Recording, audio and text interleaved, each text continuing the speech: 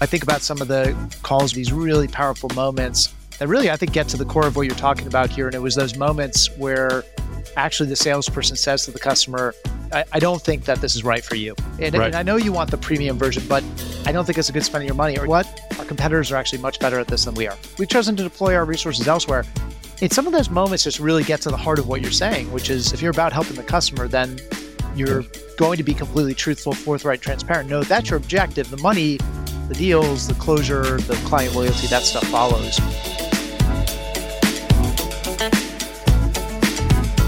Hi, friends. Welcome to the Win Rate Podcast. I'm your host, Andy Paul.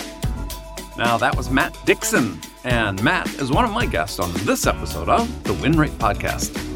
If you know, Matt is a Wall Street Journal best-selling co-author of The Challenger Sale, The Effortless Experience, The Challenger Customer, and his new book, The Jolt Effect. And he's a founding partner of DCM Insights. My other guests for today's discussion about sales effectiveness, the buyer experience, and increasing win rates are Mark Cox. And Mark is the founder of In the Funnel Sales Coaching and host of a great podcast as well called the Selling Well Podcast. And also joining us is Richard Harrison. Richard is the founder of the Harris Consulting Group. Two quick items of business before we jump into today's discussion. First, quick favor to ask, if you're enjoying this new podcast, please, if you could, leave a rating or review for the show on Apple Podcasts or Spotify. Receiving this feedback is really important, and so appreciate your help with this. Second, over 50,000 sellers and sales leaders subscribe to receive my weekly newsletter called Win Rate Wednesday. Each week, receive one actionable tip to accelerate your win rate. So, get a bunch of other great advice as well. Subscribe, visit andypaul.com. Okay, ready? Well, let's jump into the discussion.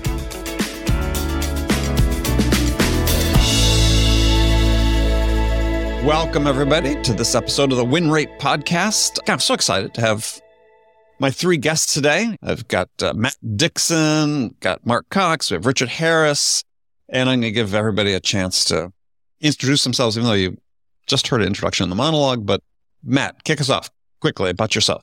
Oh gosh, so you made me go first. Okay, so there's no template to follow here, but Matt Dixon, very nice to be with you again, Andy, and great to be with Mark and Richard as well. Thanks for inviting me. I don't know, my parents don't know what I do for a living. They just know I live in DC and work for strange organizations, so they assume I'm a spy, which I am not. Yeah. Otherwise, I wouldn't have been invited to the Win Rate Podcast. But not that we know of. No, not that you know of. Yeah. So I think I'm probably best described as a sales anthropologist, not a salesperson. I've never carried a bag. I've never led a sales team, unlike I suspect a lot of the folks on this event. But I'm a researcher by trade. So I bring research methods to study changes in customer buying behavior and what that means for salespeople and marketing organizations. So that's kind of what I've spent my career doing. Written a few books, and I'm co-founder of a company called DCM Insights. It's a small book. People might have heard The Challenger Sale. Only if you liked it. In which case, only if you liked it, right? If not, I liked Richard, right? I have to admit, I like The Challenger Customer better. People who read both usually say that. Yeah. Yeah, really? Yeah, no, I something about The Challenger Customer. I thought, wow, this you really like the new book. That's what Mark. I like the new book, especially The Jolt Effect. Not to ignore the. I love The Jolt Effect.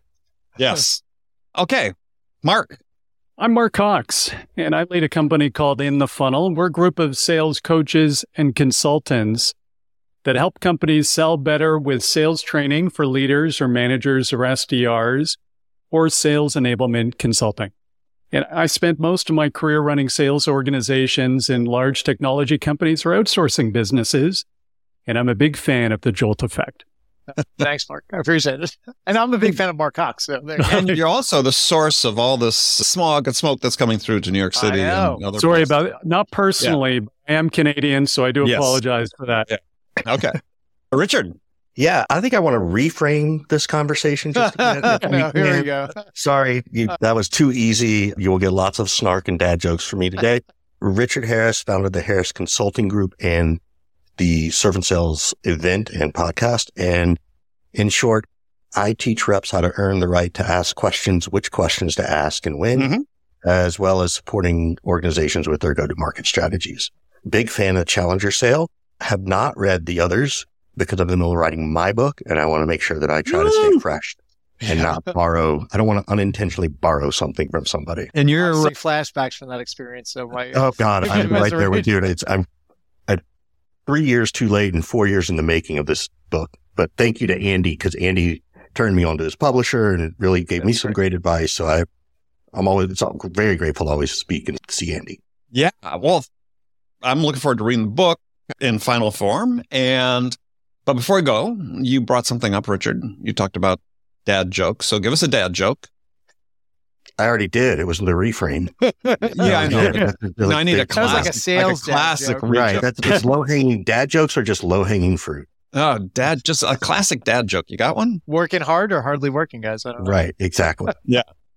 Well, I could probably ask my kids. They'd probably have these memorized better than I do. All right. So broad questions to kick this off today is, in your minds, and we'll give everybody a chance to answer this one. What makes somebody a great seller? Oh, boy. Matt, start with you. Oh, gosh. You did it. Well, you're on my list first. I rotate as I go through, but this one you're first. All right. Thanks. First on intros, first on the hardest question you're going to ask. So, yeah.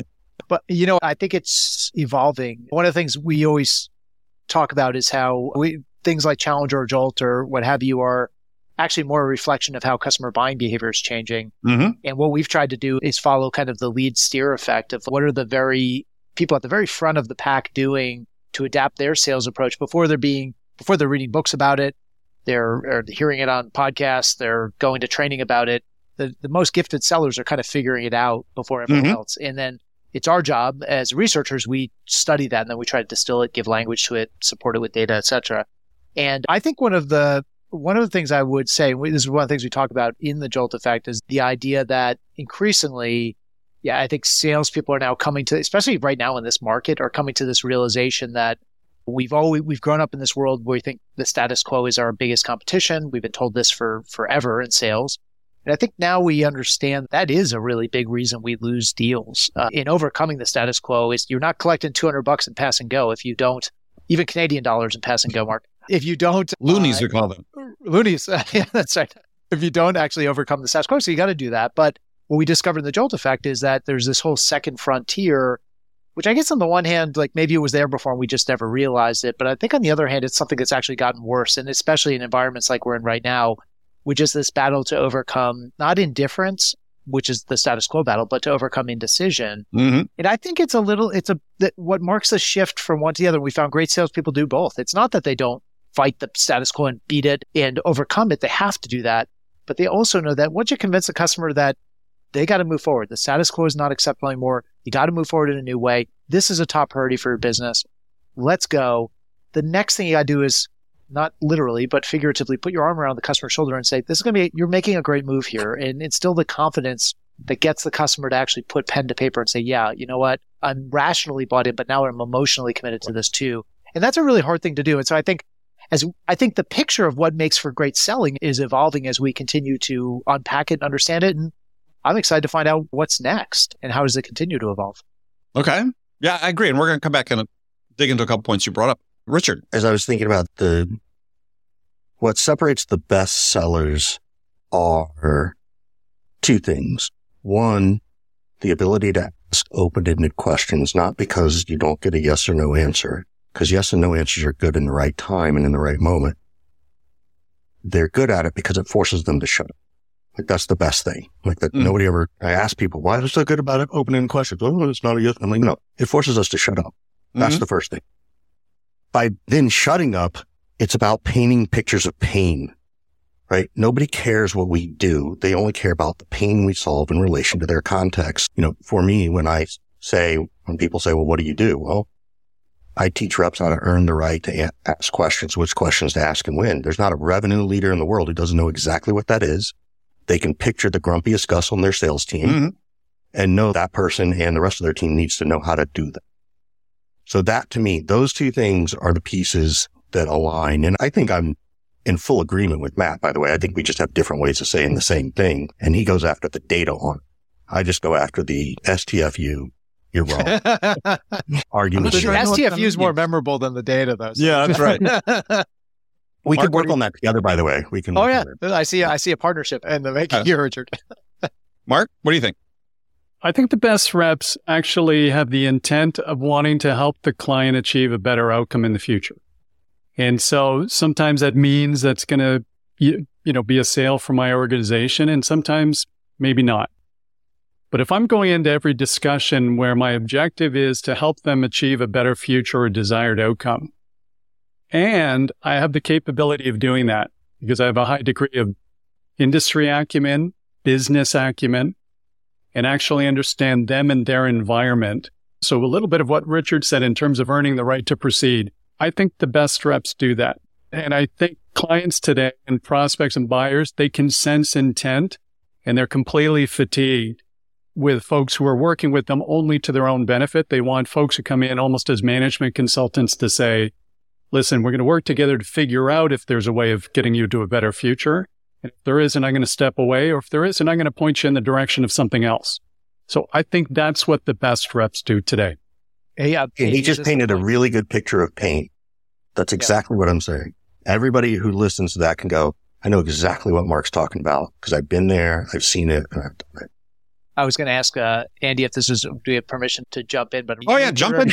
Richard broke glass. There's no rules. Matt, there's no rules. No rules. There's no rules in cage this match. So I don't agree. know me yet, Matt. You don't know. You're getting to know me. I love that point, Richard. And I think it's so interesting, Mark. When I think about some of the calls we studied in the Jolt effect, there are these really powerful moments that really, I think, get to the core of what you're talking about here. And it was those moments where actually the salesperson says to the customer, I don't think that this is right for you. And I know you want the premium version, but I don't think it's a good spend of your money. Or what? Our competitors are actually much better at this than we are. We've chosen to deploy our resources elsewhere. And some of those moments just really get to the heart of what you're saying, which is it's ultimately, if you're about helping the customer, then you're going to be completely truthful, forthright, and transparent. No, that's your objective. The money, the deals, the closure, the client loyalty, that stuff follows. But it's that intent of what is in the best interest of the customer. And do we always have that in mind? And I agree. A good example of that. Because it's what Richard does all the time. But I say this a lot, is that it's our job to get our customers to fall in trust with us, not fall in love with us. They can totally fall in love with the book or the process or the service or the platform, but they got to fall in trust with us. And we're going to just sound like we all love each other, which is okay. We do. You know, it is. I was just going to say, I'm Canadian. I actually do love you guys. Yeah. No, he's not Canadian. Getting them to trust us. for being Canadian. Except when we're playing hockey. Okay. Yeah. Except when we're playing hockey. But I do love you guys. Yeah. There's just so much value in saying it's not a good fit as the salesperson, right? There's just so much more value. And I think we've all been around long enough that I've said that to people and they've come back to me 2 or 3 years later. Sure. Because of, they've said, when you first told me and you sent me over to so-and-so, like Mark was saying, like referring them to people, they remember that stuff. Oh, yeah. And that just pays compounding interest. And now, a word from Cognizant. Picture this, your revenue team armed with accurate B2B contact data that leaves missed opportunities and unreachable prospects in the past. Look no further than Cognizant, the B2B contact data provider that stands out with unwavering focus on data quality and coverage.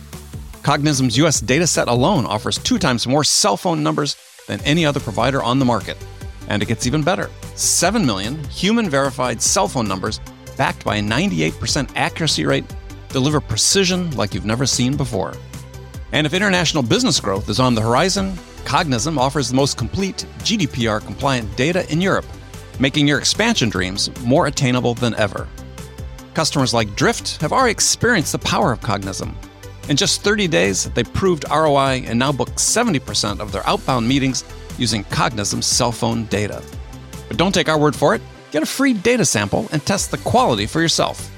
Head over to cognizant.com/datasample to get your free data sample today. That's cognizant.com/datasample.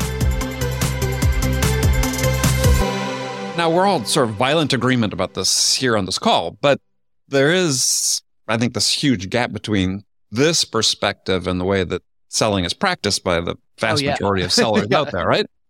That's called job security. Yeah, job security for sales trainers. But I mean, that will never be fully closed. Right. But I think there's something, the perspective many sellers has really is informed by management and by leadership at the top. Right. And there have been numerous examples over the last several years, including most recently from Gartner, saying, hey, here's our chart. Here are the 9 most important factors influencing the buyer's selection of a vendor, right? They can't publish this at their conference in Vegas a few weeks ago. And you look at those 9 reasons, and I was presenting them to a group yesterday. I said, tell me, what's missing on this list? And everybody looks at it. Somebody says, oh, well, the product. Oh, yeah. And the price. Oh, yeah. Product and price. A competitive product at a competitive price is just table stakes these days. Right. But the key differentiation is the experience the buyer has with the seller. Yep. The data is not just Gartner. There's other sources I can talk about, found from extensive win-loss analysis, interviews with buyers, thousands of interviews summarized into the company Trinity Perspectives in Australia, summarized into 9 reasons why you win, 9 reasons why you lose. Product and price completely absent. And it's, okay, we know this is not new. And actually, you guys brought this up in the Challenger sale. Yeah. Right? I think it was what, 83% of the purchase decision. Yeah. I mean, I wrote about this at the same time my first book. Yeah. It's like, why is it taking so long? Right? Because, Challenger sales, how long ago? 2011. 2011, right. So 12 years. My first book was not nearly as popular as yours, but same theme. How you sell is more as important as what you sell. Why is this message not seemingly getting through to leadership and management that's saying, look, this is the way we need to be enabling our people, training our people, socializing our sellers to say, this is the way we go to market? Because there's no standard set of operating guidelines and procedures for sales today. And there's no single source of sales education.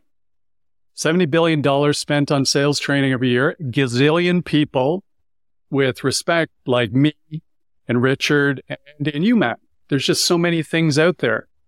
40 years ago, there was a single source of sales education, or there was 10 of them. IBM, Xerox, Kodak, Motorola, so on and so forth, that actually provided reasonably consistent, standard, solid sales training that gave somebody a stamp of credibility, almost like a profession. Today, it's just been so splintered. I don't think a new young person coming out of college or university would know where to go if they wanted to get proper formal sales training that would be recognized in the market. I think I would disagree.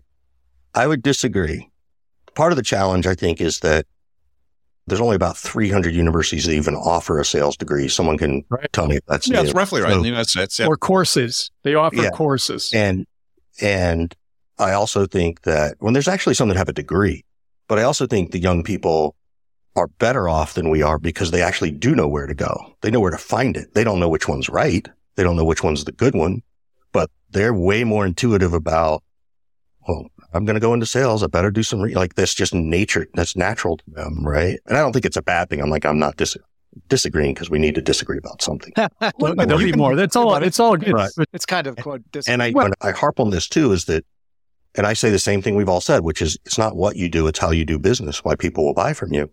And part of the challenge that we have is that we continually repeat the same bullshit lines we've heard. There's a buyer's journey and they're further down the road than we are. Blah, blah, blah, blah. Guess what? You know what? There's no such thing as a buyer's journey, period. It doesn't exist.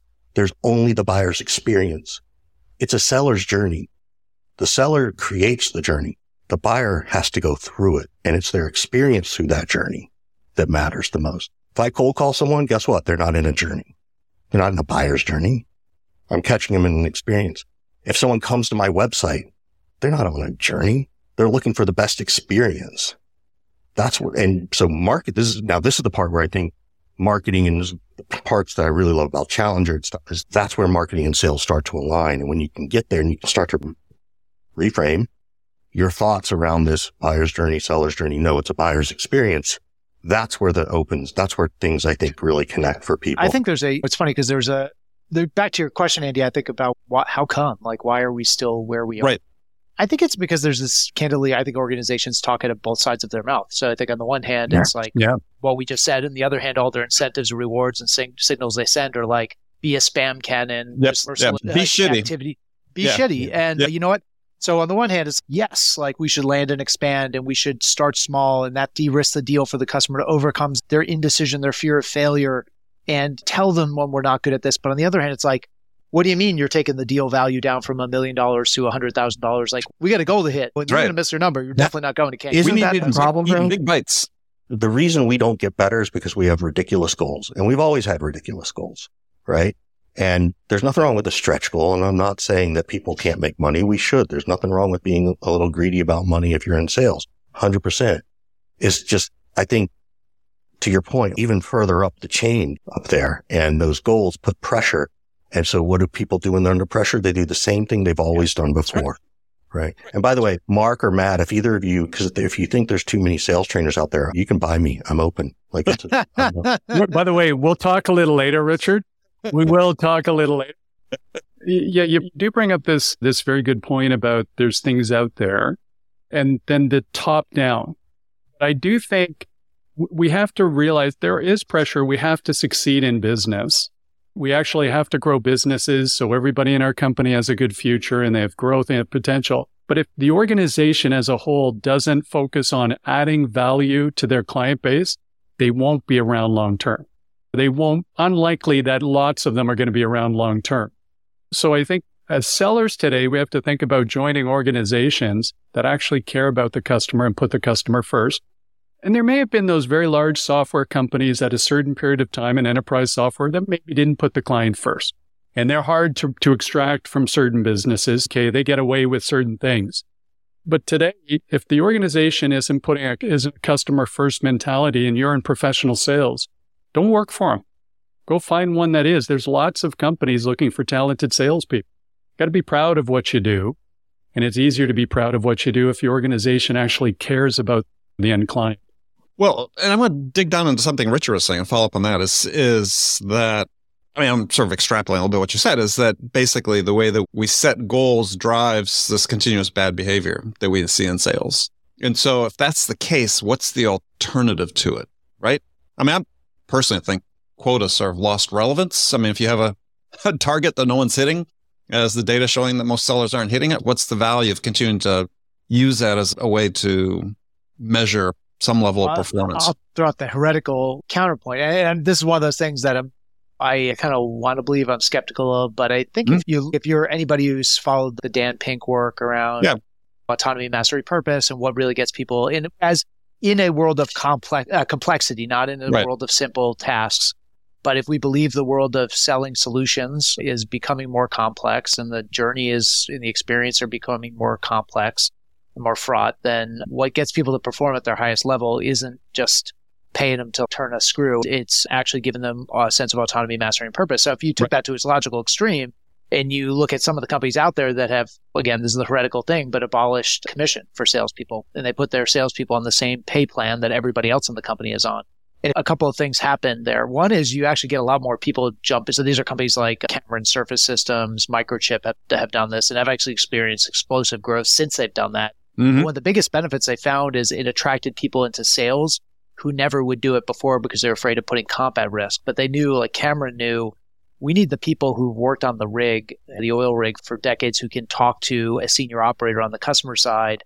Microchip, the same kind of thing. We need our chip designers and our technical experts who can go toe-to-toe with the CFO or the CEO or the CTO of a customer organization.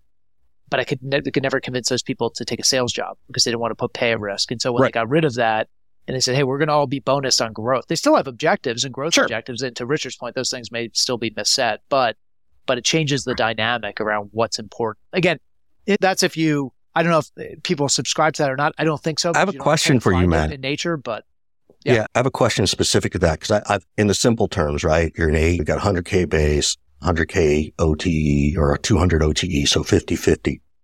In those scenarios, because I actually agree with this, my belief, and maybe I'm asking if you have the data, I'd rather try and pay that rep 160, maybe some company objectives. Yeah. Mm-hmm. And they stay loyal. There's less pressure. And then it's a whole lot harder for someone to actually recruit them away because the base is so high. Yeah, that's interesting. Is that what you're seeing? So I don't have the data on that. I think partly because there's so few companies that actually do this. Right. I think it's a very interesting and compelling hypothesis as to what would happen if you did that. Well, but you look back at one of the tech superstars of the 60s and 70s, specifically more of the 70s, a little bit into the 80s, Digital Equipment didn't pay commissions. And they were the rocket ship for a while. They made some miscalculations. I'm just so excited on the product side. To know what that is, to know who Digital Equipment is. But other companies have done this in the past and been successful with it. And I think, to your point about the autonomy, mastery, and purpose is, Yeah, I remember I sort of made a career out of recruiting engineers into sales. Yeah. And the first response from them when I said, look, yeah, I'd like you to consider this role here, they'd say, because we were selling large, complex communication systems, they'd say, well, I can't convince somebody to buy something they don't want. And I said, well, that's perfect, because that's not the job. The job is to help solve problems for people. Oh, I can do that, because that's what I do every day as an engineer. Yeah, that's great. And we weren't paying commission. Yeah, we were paying bonuses for people based on performance. And yeah, I think it's to me, sort of one of the ironies is that people I think that are successful, that stay in sales for a long time, aren't really primarily driven by money. I know Gallup has done some research on this. There's this intrinsic motivators that exist beyond money. But if you're really in sales to help somebody, you can't help them if you can't win their business. We had somebody asked us a long time ago, Andy. So on the heels of the Challenger research where people wanted to go hire challengers, and we said there's good news and bad news. Good news is there's tons of challengers out there. The bad news is none of them have sales experience. So and basically there's not a lot of them out there who are born ready-made challengers. You just bring them in off the street, drop them in your sales organization. They have sales experience, they go. But there are lots of people who have that mindset, who are in consulting, who are teachers, who are engineers, and they just need to be able to sell. They need to learn the ropes and learn the process and the discipline of sales. And it gets down to which is the thing you'd rather teach somebody to do. And this is a specific challenger, but be a challenger, be a salesperson. It represents an interesting choice. So. Oh, well, yeah, but it gets into, and that's interesting. You bring that up too, because it brings up this whole bias that you hear all the time. Yeah, but I talk about hiring engineers into sales. Yeah, they just don't have the people skills. I'm like, come on. I met some of them. That's actually true. Yeah. They know how to form a connection with somebody. They're innately curious people. They understand the value of really not just superficially knowing something, but truly understanding it. I mean, yeah, people are people. I mean, the people skills that historically are sort of ascribed to sellers sort of off-putting to most of our buyers based on the surveys, right? Gartner saying any sales leader who says that they don't have the right skills is probably a terrible sales leader, because that's their job to teach them. Yeah. Their job as a sales leader, if I'm hiring an engineer and I can talk to that engineer and say, hey, here you get to talk to customers, and I can spin it the right way and reframe it the right way, and I can do that. Then if I can't do that, then I'm a terrible leader. Now, that doesn't mean every engineer I talk to wants to do it. No. That's a different discussion. Yeah, not everybody wants to talk to a customer. Right. And that's fair. The thing you got to realize across the board. Certain people that get energy from this kind of conversation right now that we're all having. Yeah. There's certain people where it just drains their energy. They hung up a while ago. Yeah. Yeah. Actually, thank you. So I'm not a believer. I will say the best. Everybody into a salesperson. Yeah. And again, I defer to both of you. Teachers, to me, are some of the best people to hire into sales. One, because they're money motivated, right?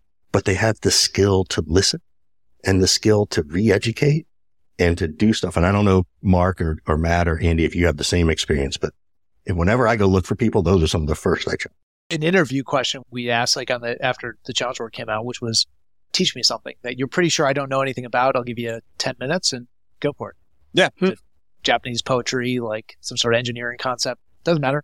But what's your passion for teaching those and conveying those ideas? So. Well, so I'm going to go back to sort of build on something Richard was just saying about sales managers, right? Is because I started this whole sort of discussion thread saying the problem starts at the top in terms of how we perceive sales and the culture that's built is, it's maybe frontline management. If we were really to say, okay, take that, how many billions of dollars you talk about in sales training, and right now we probably spend 95% of it on training sellers and maybe 5% on management.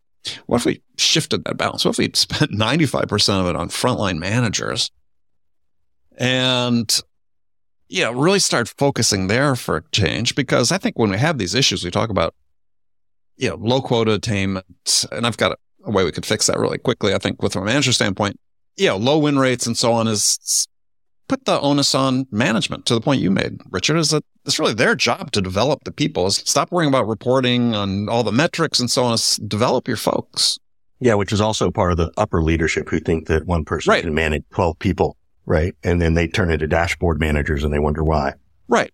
So underinvesting in sales leadership. And now, a message from Closed. An often overlooked way to improve your win rate is to identify and close win-back opportunities. After conducting tens of thousands of buyer interviews, Closed has found that 10% of closed-loss deals have the potential to be won back at some point in the future. Now, identifying these win-back opportunities early and knowing when and how to follow up could be worth millions. Closed recently helped one of their customers identify and win a $500,000 win-back opportunity within days of it being marked as closed lost. Closed automatically reached out to perform a win-loss interview when the deal was marked closed lost in the CRM, and the buyer said, well, actually, we're still interested and we're ready to sign the contract. Closed is finding win-back deals on a daily basis for their clients. How about for you? To help you get started receiving the value of consistent, direct, candid feedback from your buyers, Closed is offering all my listeners a free gift.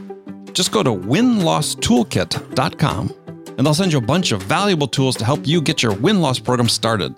The toolkit includes a comprehensive guide to running a successful win-loss program, an ROI calculator, and they'll even perform your first win-loss interview for free to help you see the value of getting feedback directly from your buyers. So to claim your gift, visit winlosstoolkit.com. That's winlosstoolkit.com.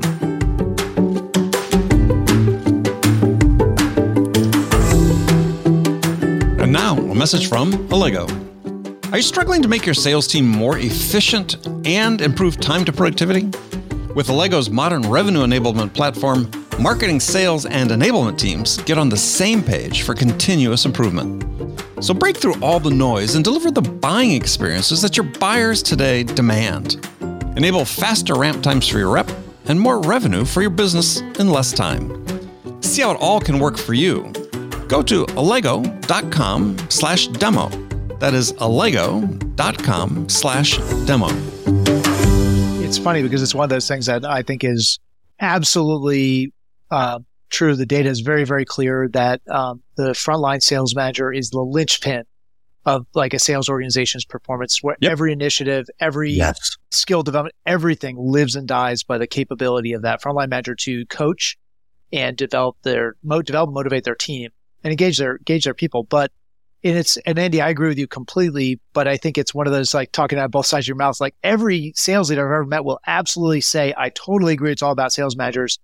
And then when stuff gets cut and when they got to make the hard call, the money goes to train reps or whatever that latest technology-based bell or whistle, it doesn't go to developing frontline. Exactly. Well, there's a couple, in fairness and love to the sales leaders, their job's almost impossible. I think we have to acknowledge, you talked about that as well, Richard, in terms of the top down. I think they have the three most demanding stakeholders out there. They're dealing with clients as a sales leader all the time. The sales team is unrelenting needs, and they're dealing with a board or an executive team, and then their scorecards on public domain, right? Their performance scorecard is public domain. Nobody else around the executive team has a scorecard that's actually public domain. It's the hardest job out there. I'm completely with you, Matt. It's amazing to us that we run sales training for sales leaders and for salespeople.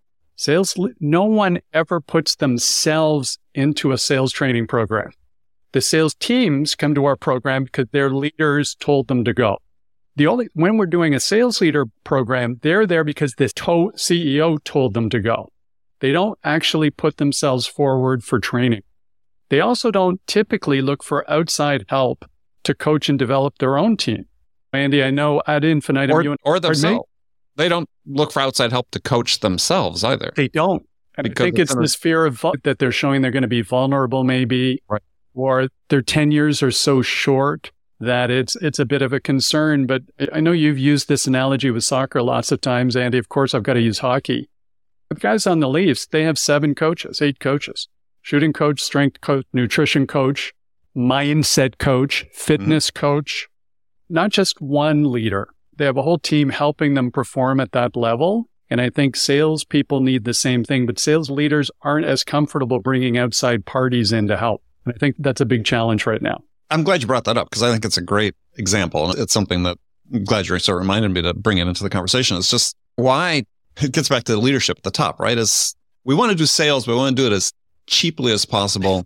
And we're not really as concerned about doing it in a modern fashion because to your point, Mark, we understand the science of performance management has evolved tremendously in the last 10, 15, 20 years. The teams that are there, the organizations that are using it most effectively, oftentimes are professional sports or top amateur sports. Yeah, why is management, other than cost, right? Why are they so reluctant to hire these specialists that we know, we can look at examples that can be benchmarked, soccer, hockey, whatever, and say, there's a better way of doing this, right? There's specialized knowledge about aspects of performance, and we could break it down for sales the same way. Why are people so afraid to do that? I'll say this is like a especially cynical view, I think, which is not where we want to go. It's a dark place. But I would say there is this undercurrent out there now, and certainly in the wake of like all the ChatGPT and generative AI, much ballyhooed technology, innovation going on out there in the AI space. There is this kind of undercurrent of developing people, whether it's reps or managers, is actually hard. Behavior change is hard. Skill development is hard. And wouldn't it be just better to just hire a machine to do it, or at least have a machine to pull the strings on the marionette and just tell them what to do and what to say and have them follow. And I think if there's anything we learned in the Jolt Effect research, it was that there's a decidedly human part of selling that is a really hard time believing will ever be done by machines. But the best salespeople figured out that if you want to sell more, you got to really figure it out, that indecision over instilling the confidence, overcoming the fear of failure.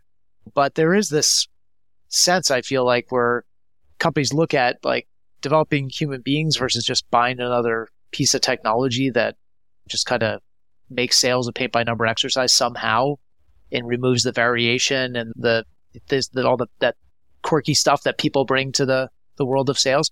I don't know. I think it's a fairly cynical view, but I do kind of get the vibe, because you look at what people spend money on, and that's what they're spending money on. I don't think it's cynical at all. I mean, I think it's right on, right? I mean, it gets back to what we were talking about, sort of at the top of the conversation, which is, look, there's all this data that's coming out. Gartner one, these others we talk about, they're not the only ones saying, and to Richard's point, it's the experience, right? It's the buyer's experience with the seller as they go through whatever this process is we're going to put on the name on it. And that's not going to change. That's becoming even more important these days because, again, look at any sort of product category, certainly the tech space. And one of my favorites to beat up on this is conversational intelligence. Yeah, there's more than 40 companies in that space. As a buyer, what are you supposed to do to make a decision? Well, it's not going to be the features, because the features, they all basically do the same thing. They all fundamentally cost about the same amount. Yeah. On what basis do you make your decision? Well, against that experience. And I don't think that's going to change. I think that part is going to continue. I think, you guys have read Jeffrey Colvin's book, Humans Are Underrated? Great book. I've not read it, but it's on the list now. Yeah, it's a great book. And he basically talks about the future of employment in the world of AI. But he says your ability to thrive in this environment is going to be based on your ability to become more intensely human. And I think that's such a critical point, right? This is what we need to be enabling our sellers to do, is this: how do we deliver these experiences, these fundamentally human experiences that differentiate themselves in the eyes of the buyers from the competitors? And I think that becomes more on point as we bring more AI into selling, because at some point somebody says, look, I need to talk to a human, right? Because they're going to be able to understand me in a way that the machine isn't. In fact, there's actually been some studies on this already in the medical field where people say, look, yeah, I used your medical decision assist system, AI driven, but there's a point where I stopped using as much because, yes, I may have a disease that 100,000 other people have. No one feels my pain the way I feel my pain. Yeah. No one feels my discomfort the way I feel my discomfort. And only a human's really able to get to that understanding. Well, the latest technology and you guys have probably all seen it, but it's the technology that'll do a assessment of somebody's digital footprint and give them, as I'm speaking to them, I get their DISC assessment. So I understand their personality makeup and so on and so forth. And then it'll, in the same token, it will also do an automatic assessment of the business, what's going on, their competitive SWOT, the key issues and so forth. And I think the irony is AI is now being leveraged to humanize the conversation. Now I'm trying to figure out, what is Andy, a driver or is he an influencer? How do I speak to Andy so I can connect with him? So I think it's a little bit of back to the future, because 100 years ago when Dale Carnegie said, hey, you can make more people, you can make more friends by being interested in them in 2 months than you can in 2 years by trying to get them interested in you. So if we're using it for the right purpose, which is have a better conversation about helping them achieve that desired outcome and figure out, how do I have that conversation? How do I connect with Andy? How do I build trust with Andy? I think they're amazing tools. And guys, I think companies spend a lot of money on their people today. According to Frank Cespedes in his book, if I may have the numbers wrong, but Sales Management That Works, I think he said it's $5,000 a person on sales, and they spend 20% more on training salespeople than they do spend training any other person in the company on average. I think there's good money being spent. $70 billion, I think, is the number he put in his book. But I just don't know that they're getting the return for it today. And maybe, Andy, that goes to your point about where it's being spent all on the sales team, but on the leadership and so forth. Yeah, and the data from various studies has said the highest leverage you get for your dollar investment in sales training is training your managers and having your managers be more effective coaches. Yeah. Yep. Yeah, I want to come back to the question that you brought up, which was, why is it happening? What's going on? And it's pretty simple in my mind, right? Mm-hmm. And I'll go off on a little bit of a rant, so buckle up, buttercups. Okay. But, part of it is we continually to believe the lies in our head, right? I'm a big fan of books. I'm reading like Robert Greene, and he talks about our sales goals. They're not rational. They're best guesses, but then people feel they're rational. So we make bad decisions. And we have leaders who think sales are turnkey, right? And believe me, I can't tell you how many times I've spoken to a leader, a sales leader, or particularly a co-founder or a founder. They're like, well, I read the Challenger sale and that's what I do. Why can't they just go do it? And it's, dude, you're not good at sales because you read a book over the weekend. Get the fuck off that idea. That is not going to work. And no offense to Matt, because you can pick up some good things over the weekend, but you're not an expert. And I have to remind these leaders that the reason you're selling more than your sales team is because of who you are and your title. You are the founder and the CEO, and there's a much greater inherent trust in that piece. So there's a little bit of lunacy and idiocy there. And then the last thing is... not to mention also the founders, I was going to say, Richard, the founders know the story, right? The storytelling is part of the way of the experience we give to our customers. I don't know. Sometimes they do. Well, they know the story, but they don't know how to stop talking about how beautiful their baby is. It's the other problem. Maybe a difference. I worked with a lot of engineering founders that are really good at painting the picture and telling the story. That part I got. In a way that sellers try to struggle to learn. Right. They can paint a picture of pain to an extent. The challenge that I've seen with those founders is if they've built it, they like to talk about what it does, and they think that the pain is understood. And when the founders shift that mindset in my head, then they can get that piece. The other piece, the last thing, and then I'll shut up again, is everybody says they want to do better, faster, and cheaper. That's what they want. But they'll only do 2 out of those 3. And it's always about what they think is better and faster. What they think is faster and cheaper. But it's not better. It's never better. Right? Yeah. They don't realize that in 6 months, they're going to have to rip and replace everything they just did. Yeah. It's like companies I always give a hard time. They say, we want to sell more. And I said, well, before you sell more, you got to learn how to sell better. And it's like the part of the equation they just don't cotton on to. Better comes before more. I do think that, guys, this comes back to that, your value offering to the market. Like, how are you helping these clients actually run a better business? So that's where you're 2 out of 3, Richard. I think there should be 3 out of 3, but I don't think it has to be cheaper. It just has to be this return on investment. Am I going to get a return? Some of us on this call today, we run what would be called small businesses today. We're really open to talk to the gazillion vendors who try and reach out to us if they actually have a good idea for us running a better business. But the challenge we all face, I'm sure we all get blasted by them. We just get pitched all the time with somebody sending us an email telling us about them and their product and what it does, and we just don't care. All we care about is running a better business for us. Yeah. So I think if we had this kind of common sense revolution in sales, where everybody just says, it's all about them, let's figure out how to help them run a better business. Let's start training our teams on business acumen and industry acumen. Let's help our clients actually build better internal business cases, because they don't do a very good job of that either. Mm-hmm. Mark, that's the title of your next book. The Compound. Sorry, by the way, my first book is coming out, and it's close to that title. But thank you. All right. We're looking forward to that. Hey, unfortunately, we're coming to the end of our time here on this particular episode. So I just want to I feel like there's another hard question coming, Andy. No, I wish we had. All right, good. It's Friday. It's late on Friday. I wish we had another 40 minutes, because I got a whole other set of topics I want to get into that relate to what we were just talking about, but we'll have to have everybody back and we'll do it again. So just briefly before we go, is tell people how they can connect with you. Mark, we'll start with you. LinkedIn is best. Mark Cox, and I'm with In the Funnel, and I'd love to connect with everybody via LinkedIn. And your new book is coming out when? That'll be coming out in October. All right. So this episode will have gone out by then. All right. Look for Mark's book, and it's going to be title is? I haven't got the formal title yet. All right. Wait, that's the title? Name this maybe book. this podcast create Insert title, insert sales title here. Insert sales title. Right. Your name here. All right, Matt. Yeah, like Mark, LinkedIn is a great place to get a hold of me. I think, Andy, last time we did a podcast together, it took me a while to get through the LinkedIn invites coming out of that. But yeah, tell me you heard me on the show here and you'd like to continue the dialogue. And my company is DCM Insights. And the book we were talking about is The Jolt Effect, which came out in September. Yeah, excellent book. You can hear about it on my previous podcast, my conversation with Matt and Richard. Yeah, this is the part where I freak everybody out. 415-596. Love it. 9149. 415-596-9149. It is my legit cell phone number. It is not a Google number. It's my legit one. It's the same one my kids bother me with too. Fantastic. So one, to Andy's or Matt's point, let me know where you heard. So I will take the call first. But yeah, call me. And of course, you can find me on LinkedIn, Richard Harris, and I'm the one who has the silly little TM by my name. Yeah. And name of your book coming out when?